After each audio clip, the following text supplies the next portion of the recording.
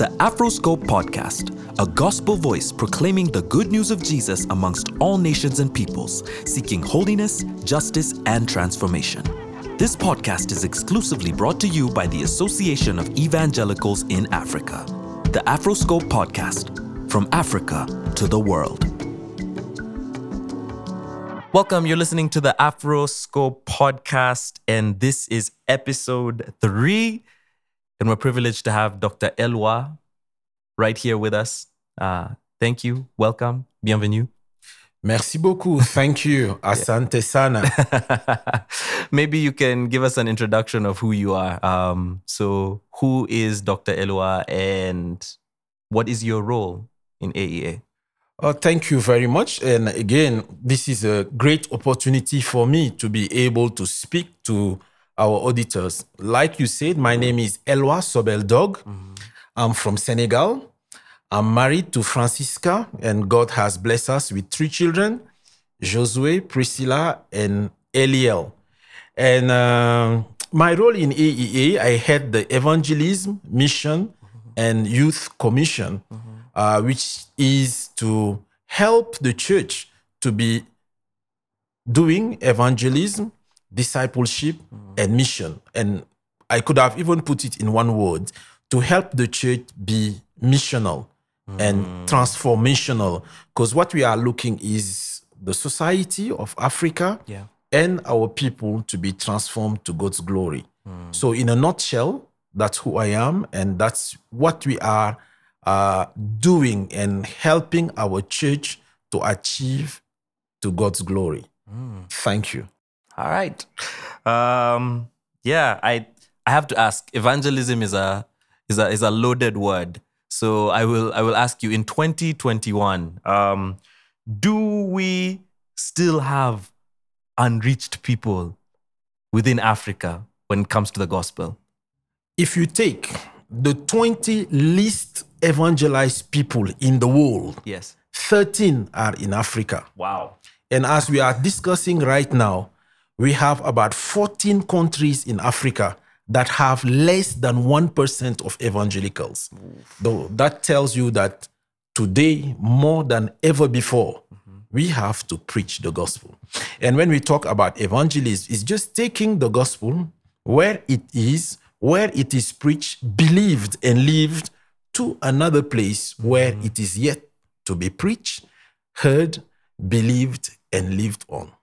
So again, to come back to what you are saying, yes, I think Africa becoming the central or the epicenter of Christianity, but still we have a long way to go. And as a church, that's our mandate, and we have to fulfill it if we truly love our Lord and our Savior. Okay. So tell us, why should the church, the people of God, and I'm playing devil's advocate here, me who is heaven bound on my way, sanctified, saved on my way to heaven, why should I care so much for those who have not been reached? Like you rightly said, I think the ultimate purpose of the church on earth is to proclaim the good news. How were you saved? It's because somebody has come to you and have shared with you. If not, you could have still been in darkness. This is true. So that privilege we have to share, and we owe it to everybody. That one day I have seen the light because someone else have preached to me the gospel. Then my responsibility is also to take the gospel to those that are still in margin or still in darkness. Can you imagine if just being a Christian has been just being happy and clappy, I'm heaven bound, and that's all? Why then, when after being born again, Jesus didn't just take you up to heaven? If he has left you on earth, I truly believe it's because a purpose that we should go everywhere and preach the good news to those that are still sitting in the darkness. Wow. I don't know. So now you have made a good case, but I feel like I need to give you one last opportunity to speak your heart, what do you see? Even as you engage in this work of evangelism in Africa through AEA and through all of your partner associations, what do you see? What is the vision that you see? For all those that are following me, I want to tell you, let's go west and north.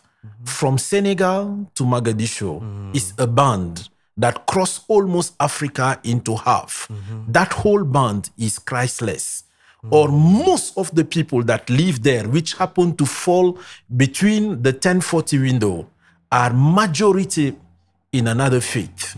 And as disciples of our Lord Jesus Christ, obeying his command, we have to go to those places and preach Christ. Yes. So that also we will not build on someone else's foundations. And all that cross Africa, West Africa, I mean, there are still people, I don't want to specifically mention names of countries, but as we are speaking today in the 21st century, there are people that still worship stones. There are people that still believe their life is hidden in a river. There are people that still believe that you have to climb up a mountain so that evil things may not befall you. This is 2,000 years after the Lord have said, go ye in the nations and make disciples. So as a church, have we really obeyed that command? Have we really go out of our four walls and tell the others about this love that we have discovered and embraced?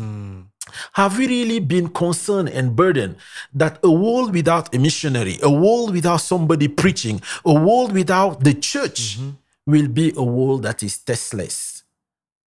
Because we are the salt and we are the light of the world. Yes. So again, this is our heart, and this is what we want to engage the church with at all levels. The children, the youth, the women, the men, going out. I mean, this is the whole church taking the whole gospel to the whole world. Wow. And we are taking a living Christ to a dying world. Yeah. And now is the time. This is no longer time of talking, but a time of action. Let us go and fish, because the Lord is waiting for us to bring in our sheaves, singing and rejoicing with those that are redeemed and heaven bound, like you said. I love it. Dr. Eloi, thank you so much for your time. Thank you so much for your wisdom. Thank you so much for sharing your heart. We really, really appreciate you. Merci, merci beaucoup. Thank you for having me. And I look forward to have beautiful times again and again, trying to educate ourselves about this great commission that the Lord has given to his disciples, to the church. Amen. And thank you. Thank you so much for our Afroscope podcast listeners. We'll catch you on the next one. God bless you. A plus.